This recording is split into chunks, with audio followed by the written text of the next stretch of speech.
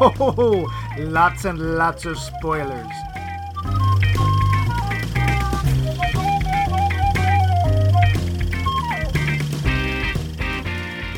We are all just wraiths in this carapace, apparitions in armor, hallucinations in husk, dust in the wind. How can we know ourselves? Know what's real? Know what this week's movie is on Max Mike Movies? Why, all you have to do is ask.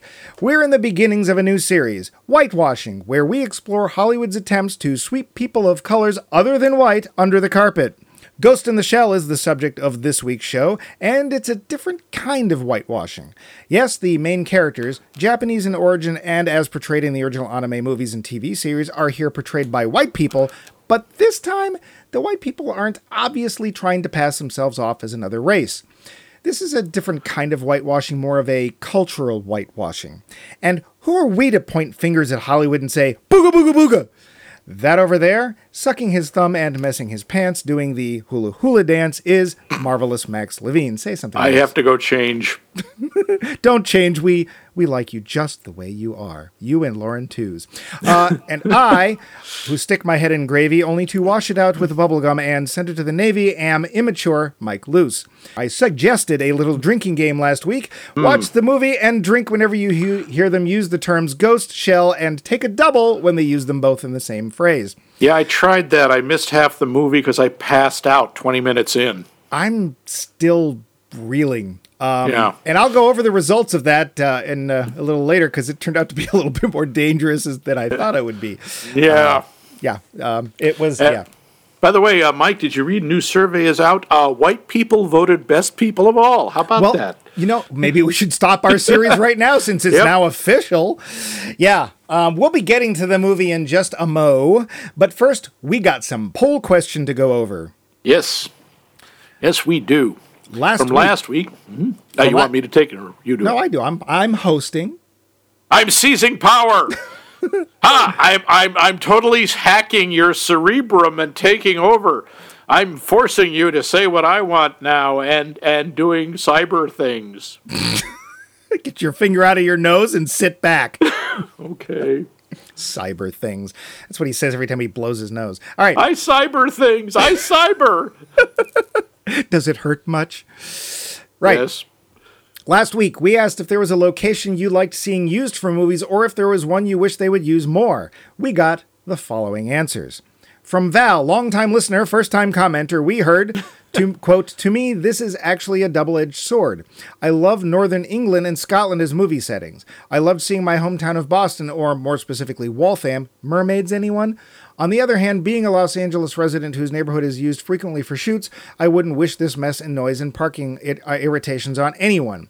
Her assistant Steven said he likes Chicago, end quote. Thanks, Val, but those Waltham scenes, yeah, they were a stand-in for Texas in that movie, so. Besides, you didn't have to drive over all the damn cables on your way to work. Next, from the Great Wide North, we hear from Vince, eh? Oh, how's beauty. It going, Vince? Beauty. He says, quote, "As for places I'd like to see in film, like most people, anywhere I have lived is fun. Prague is a favorite, and in Montreal, they film constantly in my neighborhood, and it is sort of a drag," end quote. Oh, that's pretty cool. Excuse me, I believe it's actually pronounced Pragui. Go do cyber things. Okay. Cyber. Next, a newcomer, Susan Cassidy. Hi, Susan. Hi, Yay, Susan. She says, you can go ahead and open up that new Bumpy Bucks account, because you're new here. She says she'd like to see movies made in Star Island, New Hampshire, or the Isles of Shoals. I don't supposed know to be just gorgeous. Do you know, are those both in New Hampshire? Yeah, I've never been to them, but I've heard about them, and they are just supposed to be gorgeous, and they're very wild looking, and actually they would be a really good setting for a whole lot of movies. You hear that, New Hampshire? Bumpy Bucks coming your way. Okay, last but not least, we have Ned, who offers up, Ned, quote, "For locations, it's easy. New Zealand. Lord of the Rings spoiled me, as did the piano. It just seems to have everything and to have it better than most other places. Honestly, though, if it has good mountains, I'm happy," end quote. Yeah, that would have been kind of hard for Dances with Wolves, but oh, sure, mountains for everybody. No, that makes sense. New Zealand's a gorgeous place. It's also not very large, so it's pretty easy to get around from one type of location to another. How about you, Max? Any places you'd like to see more of in movies?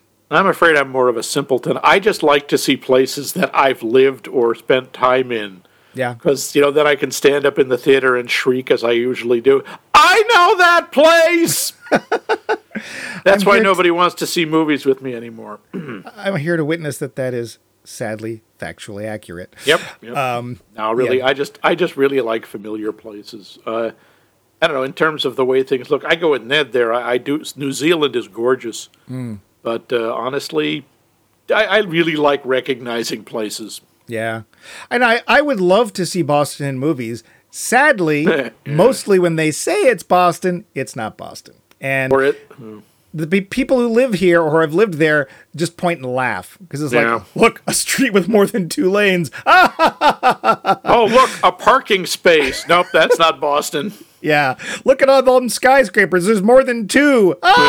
Well, that's... But, yeah, so... There's the Minuteman statue out on the highway. Yeah. Yeah. And let's have this car chase during the Hatch Shell concert, because that could happen.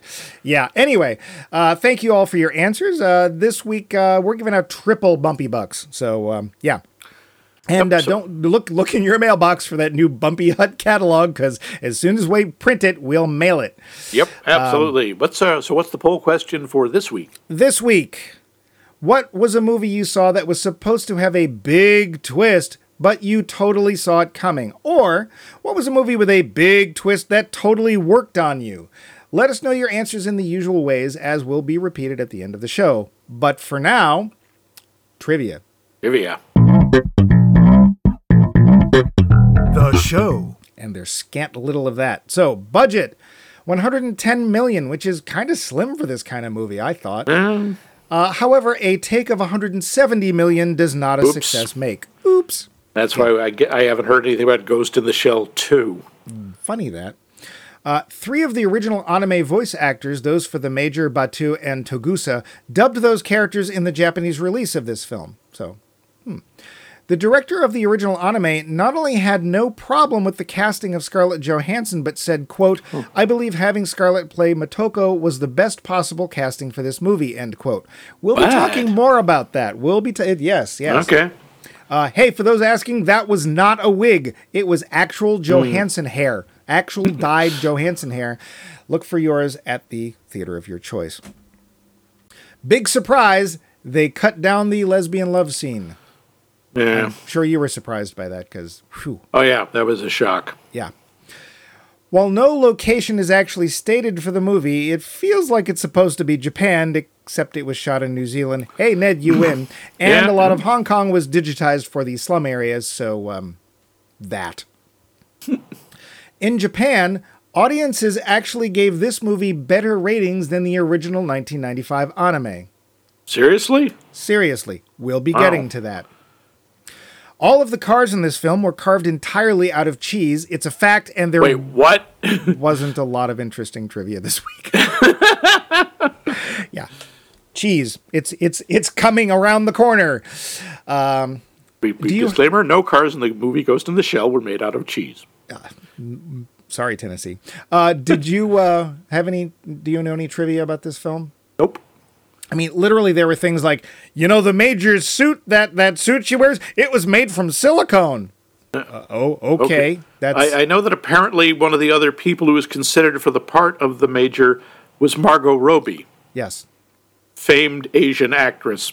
Yes, famed. Blonde, Asian. Blue-eyed, famed. Yeah. Asian. Yeah.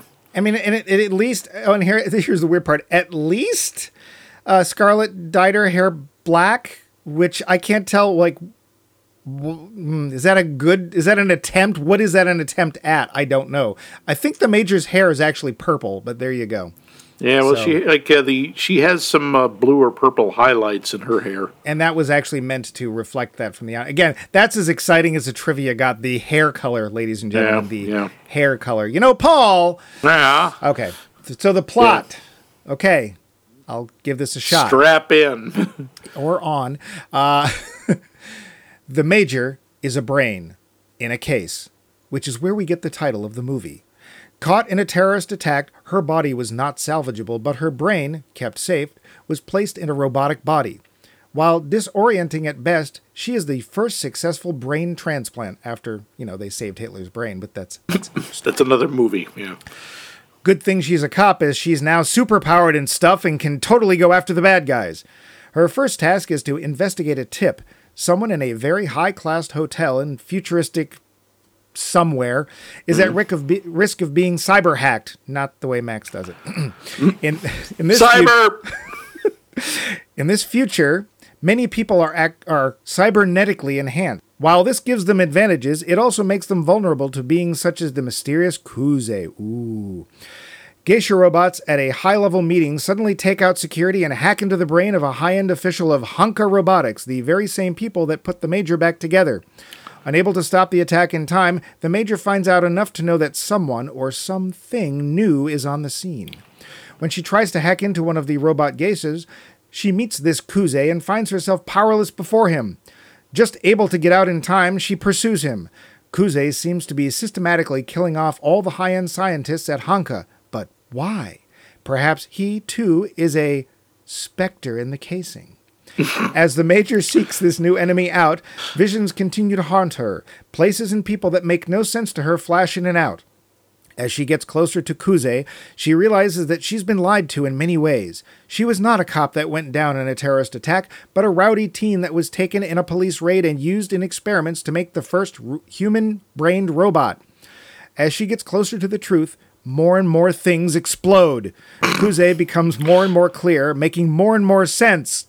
Kind of. Until finally, a confrontation with the true villain and a spider tank bring the story to an exciting, thrill-packed conclusion. The Major knows who she is now, and she and Kuze must continue. And if only we knew how they were going to do that. The end. The lowdown. Right, so many questions. Many questions. I do want to point out a couple things.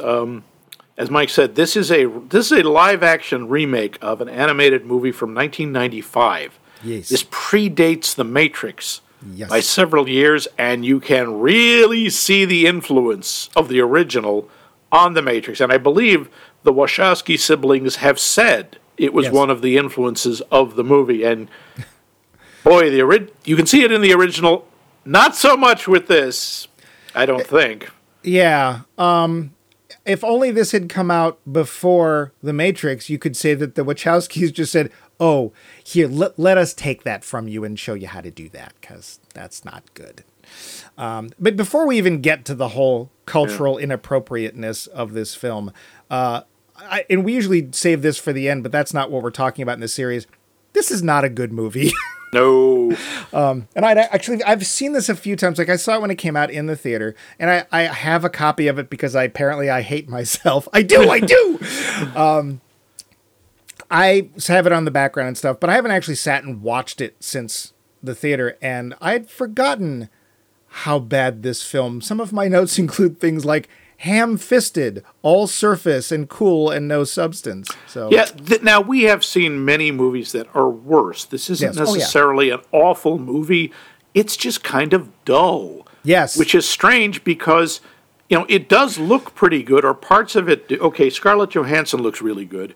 And and hey, if you liked Blade Runner, you're going to love this, because pretty much that's all there is, Yeah, this is Blade Runner without the interesting subtext. Right. It actually has it's supposed to have some of the same subtext. Right? It is. It's supposed to be addressing what does it mean to be human? Right. What does it mean when you blur the line between human and machine? And they kind of tell you that's what the movie is going to be, but they don't show you that at all in any way. No. Even a little. In the opening scroll, it talks about man versus machine, and then they utterly miss the point of the original story, which was not about man versus machine. It was literally what Max just said. Where do we draw the line when technology gets to a point where you can literally take somebody's brain and nothing else and put it in a robotic body? Is that person not human? Because when they make her, and there's a lot of experiments that have gone bad. I think there was they said there was 98. 98. 98, and that wasn't including Kuz. Oh, no, maybe it was including Kuz. Yeah, it was. So they finally get it right, but their first thing is, cool, we saved her. She's a weapon. They don't even, the people who did it don't consider her human. So apparently she can feel and has senses. Of course, she's got better ones than we do. Although the only one they really even kind of allude to is her sight. And even then, it's only because one of her cop buddies has to have his eyes replaced. And he tells us what he can see. And he just says, I can see probably like you. And her entire answer is, uh-huh. That's it. We don't know anything about what it's like to be her. So before we even get to the cultural parts, it's every time this movie gets close to examining its own premise, even if it's not the one that was originally in the comic or the anime, it turns away and does some big dumb action sequence instead. The sequence you referred to that was cut short, there's one where she basically picks up what I think is a hooker. Yep. And takes her someplace. I don't know if that's her home cubicle or what. We're never told. And is just wants her to touch her face. Mm-hmm. And she wants her to describe what it feels like. And I'm wondering, does this mean you don't have tactile senses? Or does it just mean you don't know how to interpret them? And then the scene just goes away. Right, because that bothered somebody. Because they did film it. There was actually quite a bit more, and they apparently got a little bit more hot and heavy, which would have been fine. The sexualizing of it wasn't the problem. I thought that was a really interesting... It's oh, wow. Now we actually get to see, how does she experience her body? How does she experience other people? Does she need companionship? Does she derive comfort from... Nope, apparently not. We're not going to know. No. The only thing we kind of know is in the opening when they first waking her up, she starts gulping air, which of course makes me wonder, why does the robot need to breathe? I don't understand. Now, I mean, it's one thing to say, well, we're going to show this so that when Scarlett Johansson is breathing throughout the film, you don't go, hey, she's a robot, why is she breathing? But that's honestly the only reason I can think that they have her gulping air. So whatever. But yeah, my feeling is that when she said, what does it feel like? Is that she can't tell if this feels the same way as it did to her before or not, because her memories are gone. And supposedly that part was damaged in the attack. You can't see me doing air quotes, but I'm doing air quotes. And then she finds out, oh no, there's actually a super secret fudgy chocolate fortress background that they're not telling her about, which becomes the point of the film, which really doesn't matter, because really all that matters is, where is that line? Is there a line? And if there is one, why are we drawing it and based on what? What about in Blade Runner? They were even different because they were manufactured humans, but they weren't robotic. They were made out of tissue that just had been cultured and genetically grown or whatever. And it's well, how are they not people? Because somebody else made them. Well, technically everybody makes other people. It's just they do it biologically instead of scientifically. But that was the whole point of the film. And they actually dealt with it, especially at the very end. There is a great... If you haven't seen the film, there is a great, mostly improv speech from Rutger Hauer. And he's telling you, it's this is the stuff I've seen. This is the stuff I've experienced, just like you. And just like you, when I die, it all goes away. There's no difference. And he's left with a very confused Deckard trying to figure out what's going on, because at that point, I'm not sure if Deckard knows what's going on with him either. But this film just is bring in a robot. It's cool. Okay. They keep setting up. And now, the original anime... I don't know how much it dealt with it either, with that same subject. It did a lot. It's way more... It's not like they all talk about it, but it's so ingrained in the story in that movie. It's part of the atmosphere. It's part of everything. It's much more of a thing. And it's all surface. The whole movie is all surface. Yeah, and there was actually some of the parts that, when I started doing some research, that told me I found things I was not expecting at all. Because I, of course, when they first announced that they were going to do a Ghost in the Shell live action movie, fandom in this side of the world was all yes, we love this, do it. And then they said, starring Scarlett Johansson, and everyone was you got to be kidding. Why are there not Asian people in this? And to be fair, there's a couple of, Beat Takeshi's in there. I forget the guy who plays Mr. Aramaki is Japanese. Yeah. Who, for some reason, is the only character in the movie who speaks Japanese but can clearly understand English. Yeah. Why is he speaking Japanese?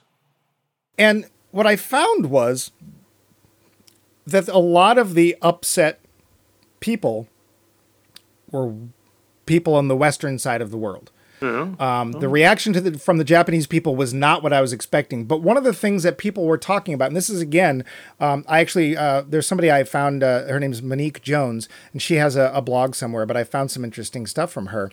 I got a quote from her that helps understand that Johansson might actually not be the problem. It might be that the movie was not made by Japanese people. Who stars in it is less important than the ideas and deep culture that was intrinsic to the original story. And I have a quote from her. Quote, Japan's heritage is one that's thousands of years old, and quite a lot of Japanese culture, in terms of monuments, places of worship, and buildings that had been in place for centuries, were wiped out in the blink of an eye at the end of World War II. How does a country wrap its mind around losing a huge chunk of its identity by creating a largely artificial one in its place? End quote. So that is one of the main reasons that the original anime and manga were made. None of that is expressed in this film, and so it misses that part.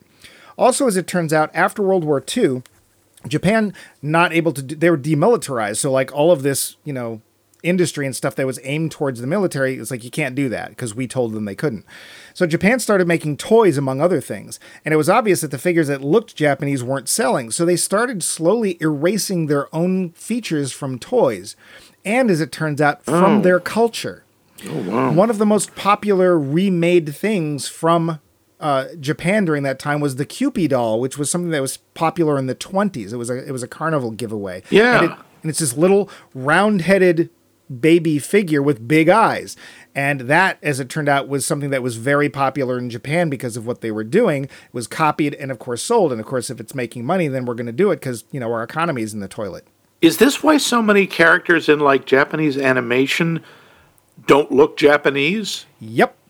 Disney films were hugely popular, and they influenced the manga of the time, especially for Tezuka Osamu, who came up with Astro Boy and Kimba that we would know.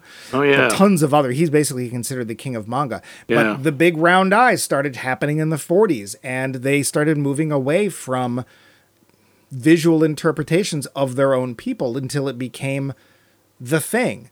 And eventually, what would happen is that Japanese culture would just start borrowing all over the place and just literally not care. Like, it did not matter to them. And if you play things like Castlevania on PlayStation, the main character of that, the main villain is Dracula, right? And there's a lot of German and British characters in that. Now, German and British, some of them have blue hair, some of them have pink hair, some of them have green hair. But it's like, look at Super Mario Brothers. They're supposed to be Italian. This is not strange to the Japanese. For them, it's just like, yeah, whatever. That's fine. Yeah, he's Italian. So it's really what I found, at least when I did my research, was that the things that were really more important in this case were that all of the cultural reasons that this thing was made in the first place, the things that it was reflecting just aren't there. They aren't touched. They aren't dealt with. They're utterly absent from this version of the story. This brings up a really interesting point. Is this a case where we white people are getting upset over cultural appropriation where the culture itself that is being appropriated isn't upset? Well, funny you should mention. One of the things I found was a video where somebody went to the streets of Japan after they had announced who was going to be playing the major. And they asked people on the street, what do you think? And the general reaction was, let's see if I have some quotes here. One random woman who didn't even know what whitewashing was, they had to explain it to her, said, quote, I think this is better than hiring a Japanese actress. Yeah, it will look more anime-ish if the actors aren't Japanese, end quote. Another young man said, quote, she was chosen for her skills, so that's just the way it is, end quote. Another comment, quote, if she was Japanese, she wouldn't look like an anime, end quote. Ooh. A very telling comment regarding how anime characters often have characteristics like blonde hair and blue eyes was said by a young man who states, quote, anime are just fiction, so I don't understand why people criticize it, end quote. Wait a minute. Are we being racist by being upset by this? I don't know. My God. It was really, really weird. Now, there was another person I came across. I believe he's a Chinese American. Don't quote me on that. His last name is, and I'm going to get this wrong, is Tsuei. So Tsui. His name is John Tsui. He works for Image. He's born in San Francisco. Again, his heritage I don't know. In particular, I know it's Asian. But he said, quote, "The Ghost in the Shell manga came out in 1989, the first film in 1995, an era when Japan was considered the world leader in technology." He then tweeted, "Everything hot in that era came out of Japan. Cars, video games, Walkmans, all of that. Japan was setting a standard. This is a country that went from poised to conquer the Pacific to forcibly disarmed.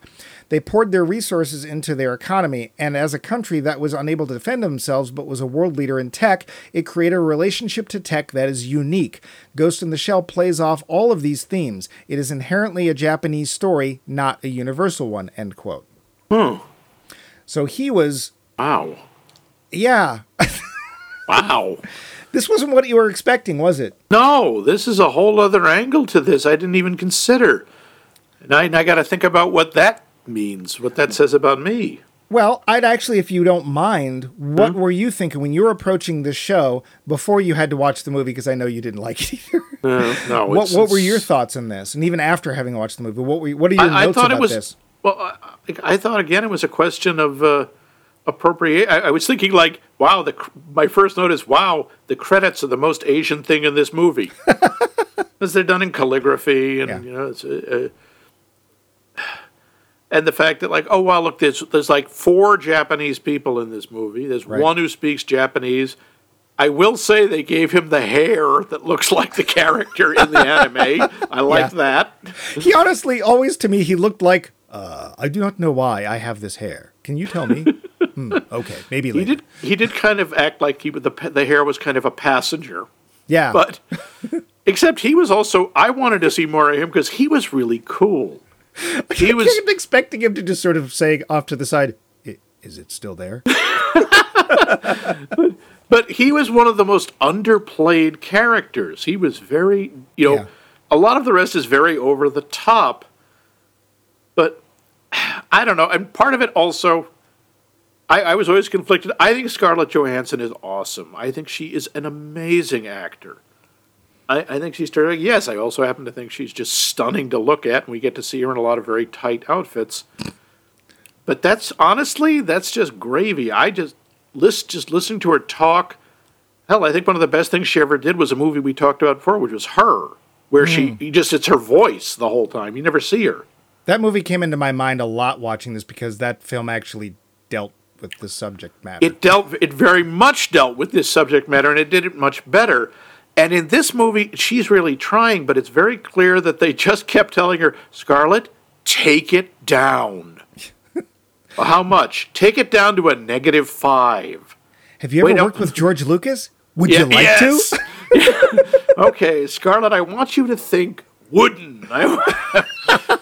And the thing is, she's not good at wooden. She's too expressive. She's too good. So the character of Major still has some empathy. You still can sympathize with her. You don't know what the hell's going on. No. And some of the stuff is very shoehorned in. I don't think the whole thing with her meeting her mother is in the anime. Is it?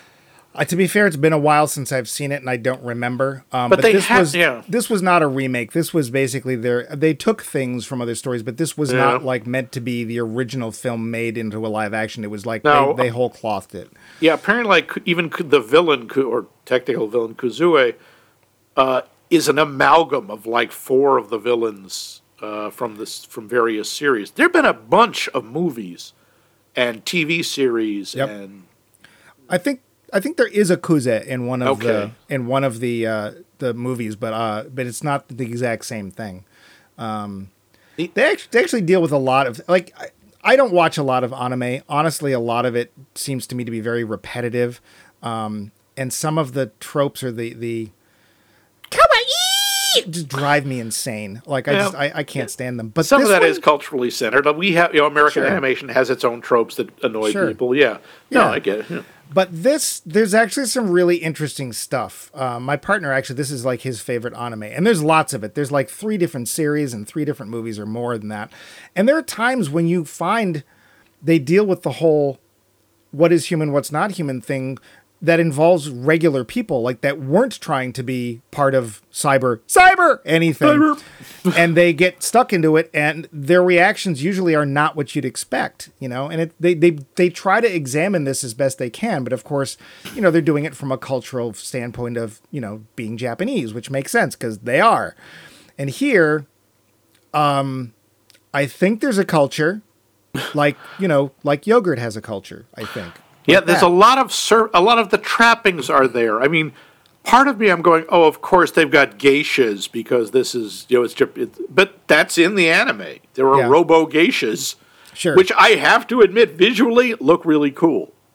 Yeah, and that would have been something that they could have explored. So they sniff at this idea in Blade Runner 2049, which if you've got that film confused with this one, I totally understand why. Yeah. I got it confused and was so glad to see it's like, oh, I thought this was like 2.5 hours long. It's only 1:47. Awesome. Yeah. But like, what happens when you start and this is happening now. What happens when you start making humanoid, for want of a better term, love dolls? And what happens when you start being able to program them to react? Where is that line of sentience? Where is that point where you've made something basically to serve as a sexual slave that does have the ability to think? So those geishas, I think it's pretty obvious that they were meant very much not to be of that level, not only because of which, for some reason, they were clockwork, which steampunk for reasons I don't understand. Yeah. But like that could be a movie in and of itself. There are movies that deal with that. There's a movie.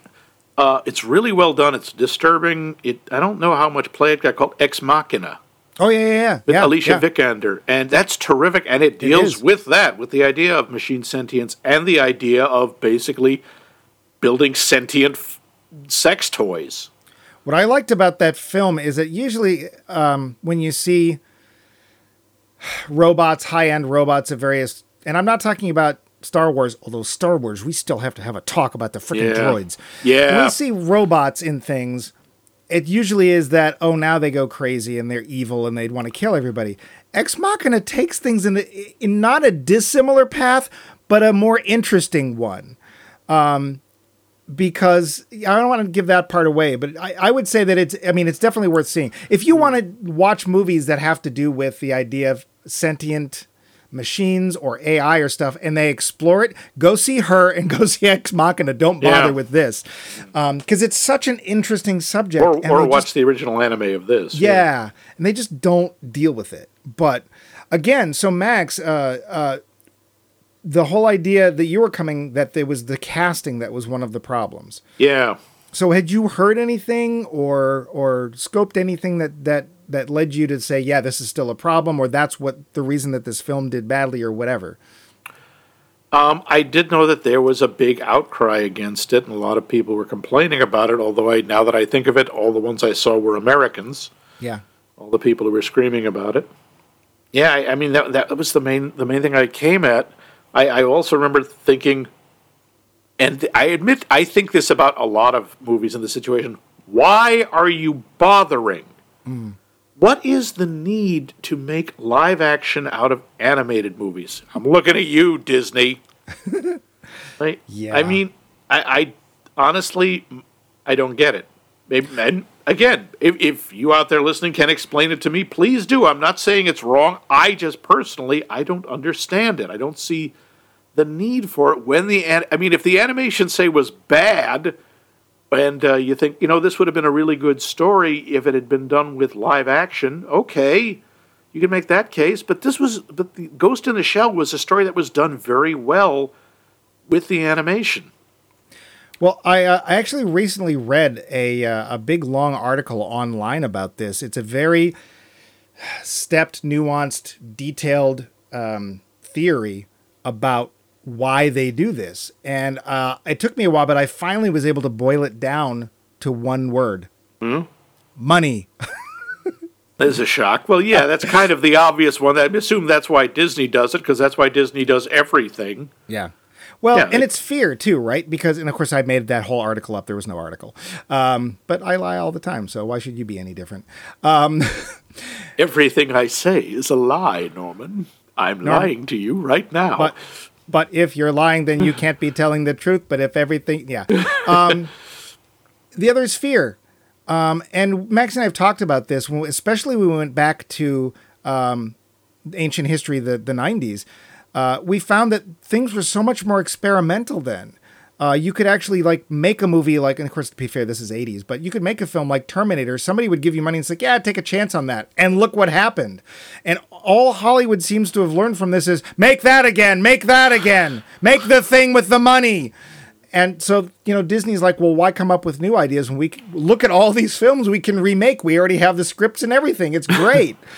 I personally have not seen a single one of the remake, or even the ones that are like live action daddy issue films for villains, right? Because Cruella, I don't care.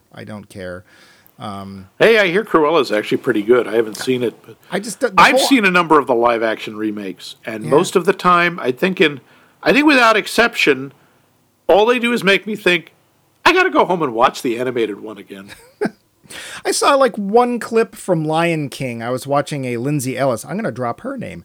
I was watching a Lindsay Ellis video. She just posted about how maybe Little Mermaid wasn't as bad as she originally thought it was. I saw that, yeah. And she shows in there, and one of the clips she has is from the quote-unquote live-action Lion King, which isn't, because the whole thing's animated, so I don't even get that. Yeah. And it was, I think it was a point where... what's his name's mother is calling out because I think Mufasa's about to be die. Kimba's mother? I'm sorry, Simba's mother? And see, for me, I don't see the connection, but whatever. And it's just the lioness screaming, look out, Simba, or whatever. And I was like, wow, they have sucked all the magic out of even that. Yeah. It's just nothing there. It's like, I don't need to see real animals singing or a real lion eating bugs. I just don't need that. I don't get it. As for this, I think if it had been an auteur, let's say if it was the Wachowskis, who are big fans of Japanese comics and anime and stuff, if they had said something like, the reason we want to do this is we want to bring this to a bigger audience. Most people in the United States don't know what Ghost in the Shell is. It explores some really cool themes, and I think they're worth talking about and worth making. We have the ability to make a big budget film that will be seen by more people. Sure, that might have been probably a misguided, but at least reasonable attempt. That's a point. And there's also the point about reaching a wider audience is there are a lot of people who just won't see animated movies. They just aren't interested in them. They don't like them. That's okay. That's a reasonable position, but it's true. A live-action movie would reach a wider audience. Yep. But the idea, of course, I suppose that does come back to money. Of course, they want to reach a wider audience. That's more butts in the seats, more tickets sold. Yeah. And, and we sit here and we talk about the fact that the culture was just utterly misunderstood. Really, the two pieces of Japanese culture we get, besides I'm sure there was some signs in Japanese, whatever, nobody cares because they're just in the background. That's just the Blade Runner part. They go to a Yakuza club and they have geishas, so that's all we get. We see a pagoda once. Okay, sure. I don't even see anybody having some yakisoba or anything. Or, something like... Japan has a very rich culture, not least of which in food. I love Japanese food. We don't even see that. And we've got, I don't know, it's just they don't even try. They literally don't even try. But be fair, that's actually the theme of this film. They just don't care. Yeah. Yeah, this is very by the numbers. I mean, right at the beginning, when you see Cutter, who's the evil, I have it written, the evil corporate boss dude. So corporate, so evil. It's it's basically, hello, I'm a cliche. I'm 2 dimensions. If I turn sideways, I vanish. Oh, and by the way, yeah. If all he needed was a white cat and a mustache to twirl. Come on, Flopsy. Yeah, pretty much. My God. so many of the characters in there are just either have no personality or they're complete cliches. Now, the sad thing is there are some things in this movie that are, that aren't terrible. I like the scene with the Major's alleged sort of mother, Mrs. Kusanagi. That's actually kind of touching. Yeah. Where it turns out, because she goes to visit the mother of the person whose brain she has, basically. Yeah. Which again raises is that still her mother? Is she the same person? And they don't touch on that, except at the end it's like, oh, Mom, I'm back, It's like, all she really says is you don't have to go to the grave anymore. You don't have to go to your daughter's grave anymore. The implication, I think, is that the mother realizes or knows that it's her for some reason. He goes, oh, yes, my daughter looked like Scarlett Johansson. Although, I'm sure every mother thinks that. But. She actually so what happens is she's given an address. She's given, go to this address and you'll find out about your past. Cool. So she goes there. She sees a cat. Best actor in the movie. No offense, Scarlett, but you're not given anything to do. She sees a cat. The cat likes her. She picks it up. The mom comes out and she says literally, oh, you remind me of her. And I was like, really? How? Why? Because, whatever. Yeah. By the way, the cat, that is once again a thing clearly taken from the Matrix or by the Matrix because, again, a glitch in her mind is represented by a cat. Oh, yeah. Just as a glitch in the Matrix is represented by seeing a cat twice. Well, and here's something else that you just brought up that they could have done or touched on or whatever. If there hadn't been the glitches with her memory, which is only there because of the plot, otherwise it doesn't matter, would that, is that any less a real person? This goes back to the whole Blade Runner question, because the Blade Runner, the replicants in Blade Runner were given human memories to make them more stable, but they were given real people's memories. Yeah. So when Rachel finds out, it's like, oh, it's Tyrell's niece. That's like, I didn't learn to play piano. She did. But that's just the basis. What she does with those and how she reacts after that, does that make her still Tyrell's niece or is she another person? Yeah. Is that less real? But they don't deal with that. They just was like, I must find Kuze and we must beat evil bad guy. So... And I'm going to disagree with you that Scarlett Johansson's really good in this, and it's not her fault. There's literally nothing. No, there's nothing to do. There's nothing for her to do except look good in a skin-tight bodysuit. Yeah, and for those of you who like to look at that sort of thing, she fills the suit very nicely. But the only thing we know about that character is what the mother literally tells us in a line of dialogue near the end of the film. But none of the characters, we know nothing about any of them. I remember Batu's name. I know nothing about him except until he has his eyes replaced, he's happy that he's not enhanced. I gotta say, we've been focusing on whitewashing. There's a strange sort of that whole sequence where he gets his eyes replaced. I think I'd be curious to know what anybody who's had an actual prosthesis feels about that, because he's just like, oh yeah, I got my eyes burned out and I got new ones. Yeah, I got these cybernetic ones. It's like, really? You weren't traumatized at all by the fact that you now have had your body parts replaced with synthetic, and by the way, very clearly synthetic. They look like two gun barrels, which I assume is intentional. Yes, well, that's how they looked in the original anime, too. Yeah. Again, it's a cool look, but it's like the next scene. Like, yep, I got these, and I got special vision powers, and I'm not upset by the fact that I just lost an integral part of my body and had it replaced. It's nothing. I mean, especially when you consider the plot they're trying to do is the Major trying to come to terms with her robotic body. Yeah. And this is actually where my research started. Speaking of the robotic body, the first quote I saw about Johansson's casting was from Oshii Mamoru. He was the director of the original movie. Yeah. And he was fine with Johansson's casting as the Major, as the Major's name is not her original, and neither is that her original body. Yeah. For that reason, he stated that, quote, there is no basis for saying that an Asian actress must portray her, end quote. And that's where I was like, wait, what? Where does this go? I suppose that's fair. So, Max, I'm going to point this question to you. Yeah. And this actually goes to the very core of this whole series. Do you and I have a right to point this finger? I think it's important. I think, that's an important question. I'm not sure. I don't know if we have a right to point a finger, but I think we have a right to bring it up. Yeah. And to be aware of it. Mm-hmm. And to actually look at it. Because, maybe I went into this thinking this is whitewashing, this is cultural appropriation. Maybe this isn't. Maybe I'm seeing tigers where there are shadows. Well, I think the point is that what we thought was the whitewashing part turns out not to have been the whitewashing part. Yeah, maybe it wasn't the character. It's the fact that they, as you point out, there were heavy Japanese cultural elements in this movie that got erased. Yeah. So it's not the people, it's not the characters, it's the setting, it's the movie itself. Yeah. And I mean, the one thing they didn't do that they could have done and would have made this, for me, 10 times worse, since there are so few people that are supposed to be Japanese in this movie and or Asian descent. I don't even know. I don't know. I don't know. At least they didn't make Cutter Japanese, because that to me would have just made it like, oh yeah, we'll hire the villain. He'll be Japanese. That'll be good. See, we included people, because that's what happens, right? Is so many times in the past, if you had somebody of Asian or black or whatever descent, they played the villain or the funny sidekick, the comic relief. Yeah. So at least they didn't do that. But this film, it ignores its heritage. It ignores the culture that actually caused the story to be written in the first place, and it ignores its own premise.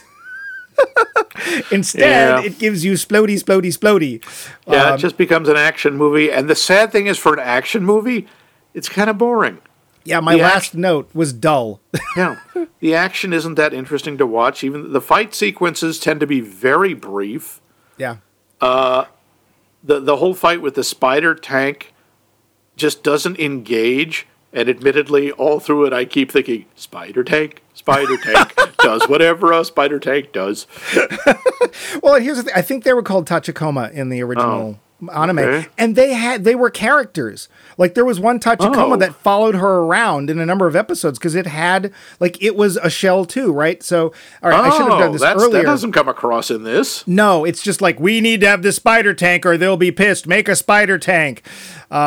So I should have done this earlier, but for those who don't know, ghost equals human consciousness. Right, shell or soul. Equals, or, well, except that they never use that word, although it's a perfectly good synonym. And by the way, the results for the drinking game were 12. Yes, they used ghost, shell, or ghost in the shell 12 times in the film.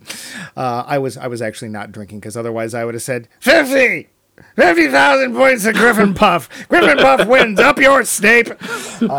But I didn't. So yes, that was another odd piece of casting. The doctor, who is sort of the maternal figure for it, is the French actress Juliette Binoche, who again is a terrific actor, and has one or two scenes where you get the look, she's starting to do something. Nope, we're done. Oh, let's kill her. She almost emoted there. Yeah. Hey, you don't get to perform. Stop that. Stop having a personality. But yes, the shell is whatever holds that consciousness, be it flesh, robot, or other. So part of the idea, I think, is that aren't we all just ghosts in the shell? Dust in the wind, blah, blah, blah. Just rats in a cage, yeah. Dust, wind, dude. And that would have been much more. But instead, what we get is a scene that, again, could be from The Matrix, or to be fair, they did it in the first Matrix film. We get this scene where suddenly we're watching two garbage men eat their lunch, and they might as well just go, I'm a robot now. Because that's kind of what happens. And they're going to go kill Juliette Binoche, because she was one of the people that was part of the team that made the Major and Kuze, and it would take a scientist to explain. And they get to the point where they can ram their garbage truck into her limo, and then luckily they jump out and have Uzis, and one of them has an invisibility cloak. Because you need that collecting garbage. Well, must be a really dangerous route. So, and I wrote after this movie does have style. It's just everybody else's. It's not even its own thing. And there's no substance under it. Even the villain is Cutter. Yeah. Spoiler. Like, you can't tell that from the first set. She's not a person. She's a weapon. Yeah. But Kuze is supposed to be the one we're focused on, and he's really uninteresting. And also confusing. Yeah. He keeps, at the end, part of the story is come with me, we will evolve beyond them. Come with you where? Where are you going? Are you going into the internet? Are you going to become porn? Which is what would happen if you entered the internet. I'm sorry. You would either become living porn or cat GIFs. You'd be an sentient cat GIF. And see, this is something, again, that the movie Her not only tackles, but tackles well. Because we talked about this, and if you didn't hear that episode, by all means, go back and listen to it. Or watch the movie, or both. Yeah. But what happens is the AI assistant, basically because they move so much faster than we do, the AI assistants evolve, and they're like, yeah, we're leaving. We kind of don't need you anymore. Yeah, they ascend. They achieve the singularity, whatever that, which can be whatever you want it to be. Yeah, so why couldn't, like that, because we see this point where Kuze is making his own network of Buddhist monks, I guess, that... I don't know what that was supposed to be. Is that where, like, you get jingles for commercials or something? Does it go somewhere? Does it house anything? Is it a collective I don't know. And then when he, quote unquote, dies, spoiler, but honestly, you want us to spoil this film, does he die? I don't know. Like, maybe he went to this place or to this network, or he seemed to have things pretty well planned out until that point. But, then again, he was played by the same actor who played Johnny Gnosis in Hedwig and the Angry Inch. So, how much planning can you do when you're Johnny Gnosis? The only thing I can conclude is, at the end, the moral is, we were Japanese, now we are white people, I guess. So, yeah. But we should probably... do you have any more notes you wanted to get to? The film is just bad? Or... No, there are one or two visual things I kind of liked. At one point, the Major interfaces with one of the geisha bots and tries to look at its memory, and she's seeing like 3D representations of what was seen, and they're falling apart. They're disintegrating. I thought that was actually a really nice visual representation of data degrading. I just liked that one moment. I thought that was kind of cool. So there's your half a star, huh? Yeah, that's the half a star. I also remember when they're showing her, on the operating table, which they love to do, and they love to show, her with the skin off or the skin on. Yeah. And I'm going, why does she have toes? We see one of her feet, and one's robot and the other is human, and she part of the thing is she has no detail, no body detail below, except above her head and her hands. Right. Which is like, all right, that makes sense. That would be really difficult to do. Why does she have toes? And at another point, she's sleeping in her underwear. I don't know why. And she has skin. Her legs are not that weird silicone. Why? Where did that come from? Can she turn on skin tone when she wants to? It's not clear. And the whole idea of her body not looking human it kind of fits. It was always a very interesting thing in the anime, and it tries to be interesting in this. The idea that nudity doesn't bother her because her body is largely desexualized. Except in this, it's very sexualized.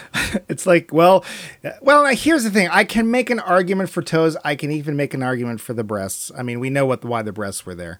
The argument I could make is that the assimilation between the human brain and a robot body would be easier for something that it's fully, it remembers and it's comfortable with. So I could make that. At least has the outward shape. Yeah.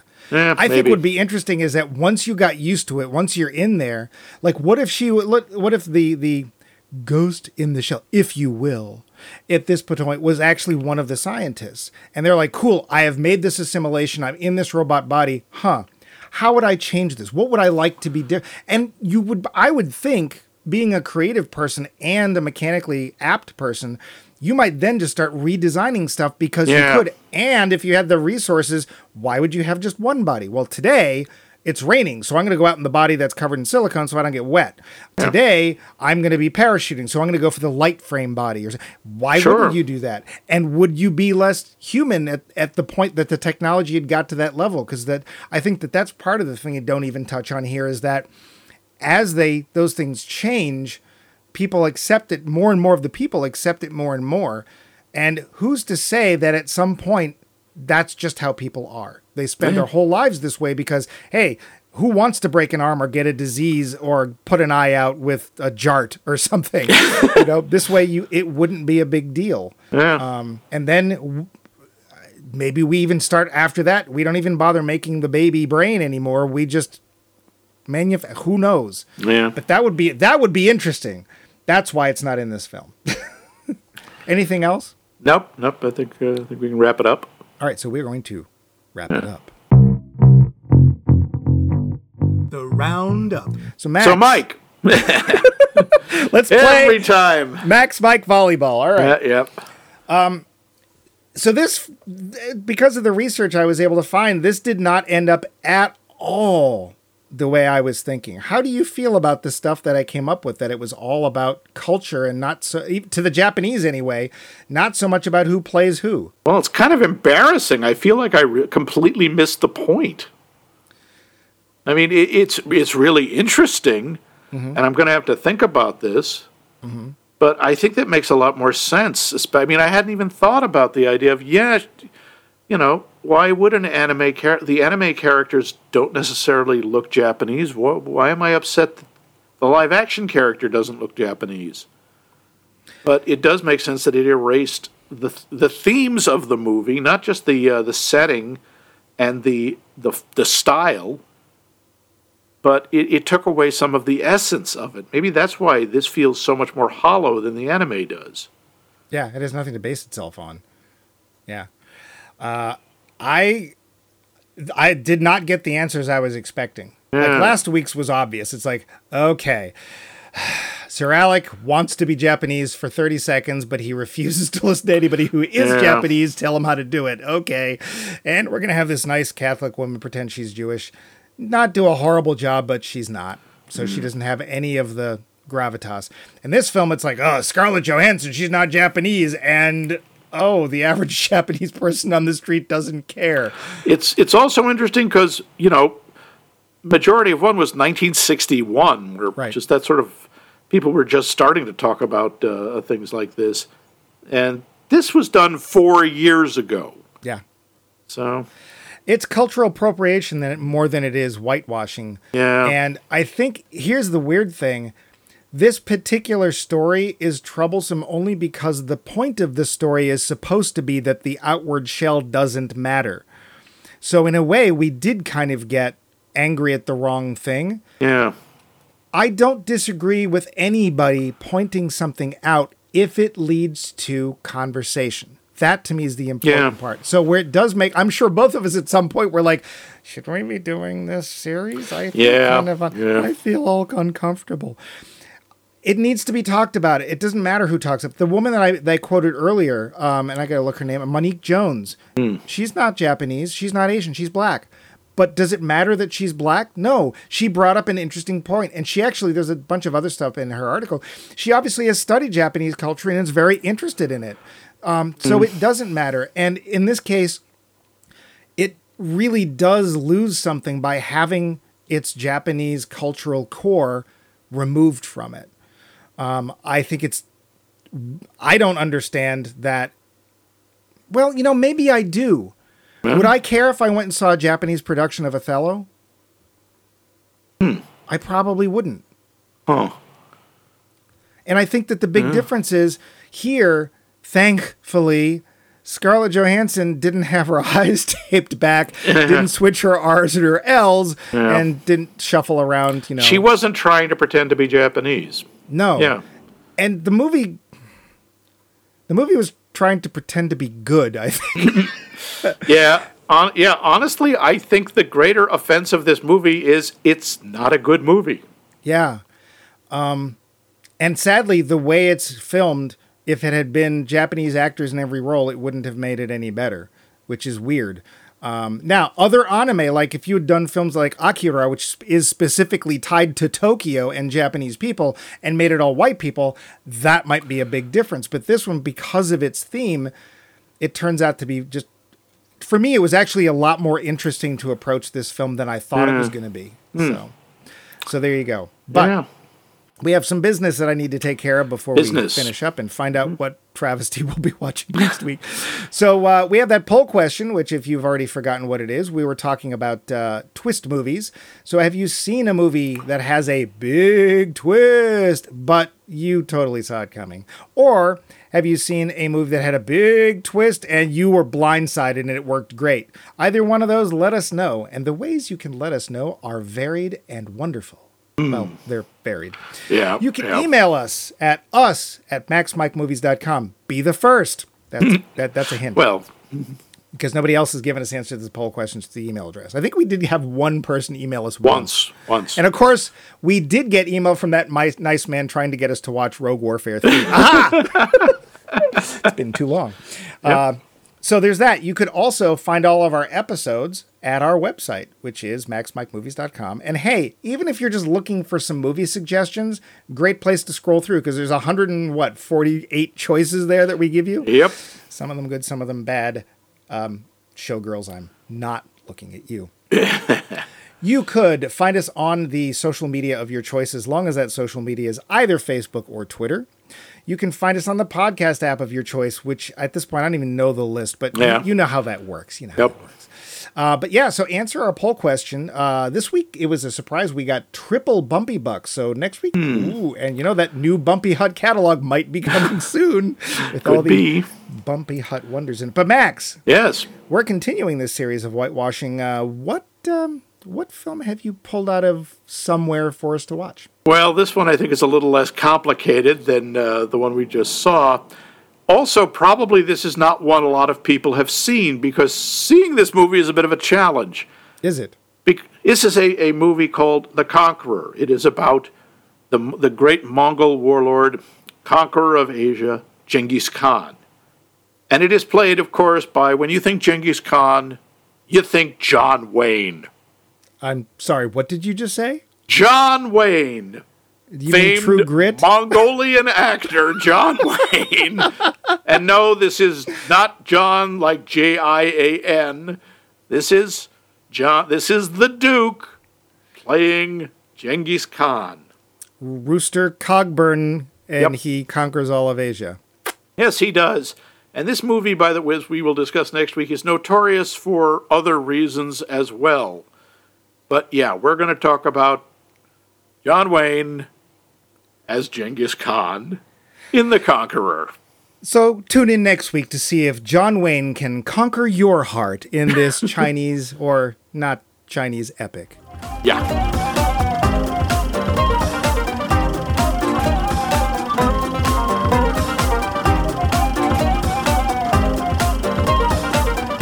This has been a co-production of The Voice of Max and The Movie Wrench.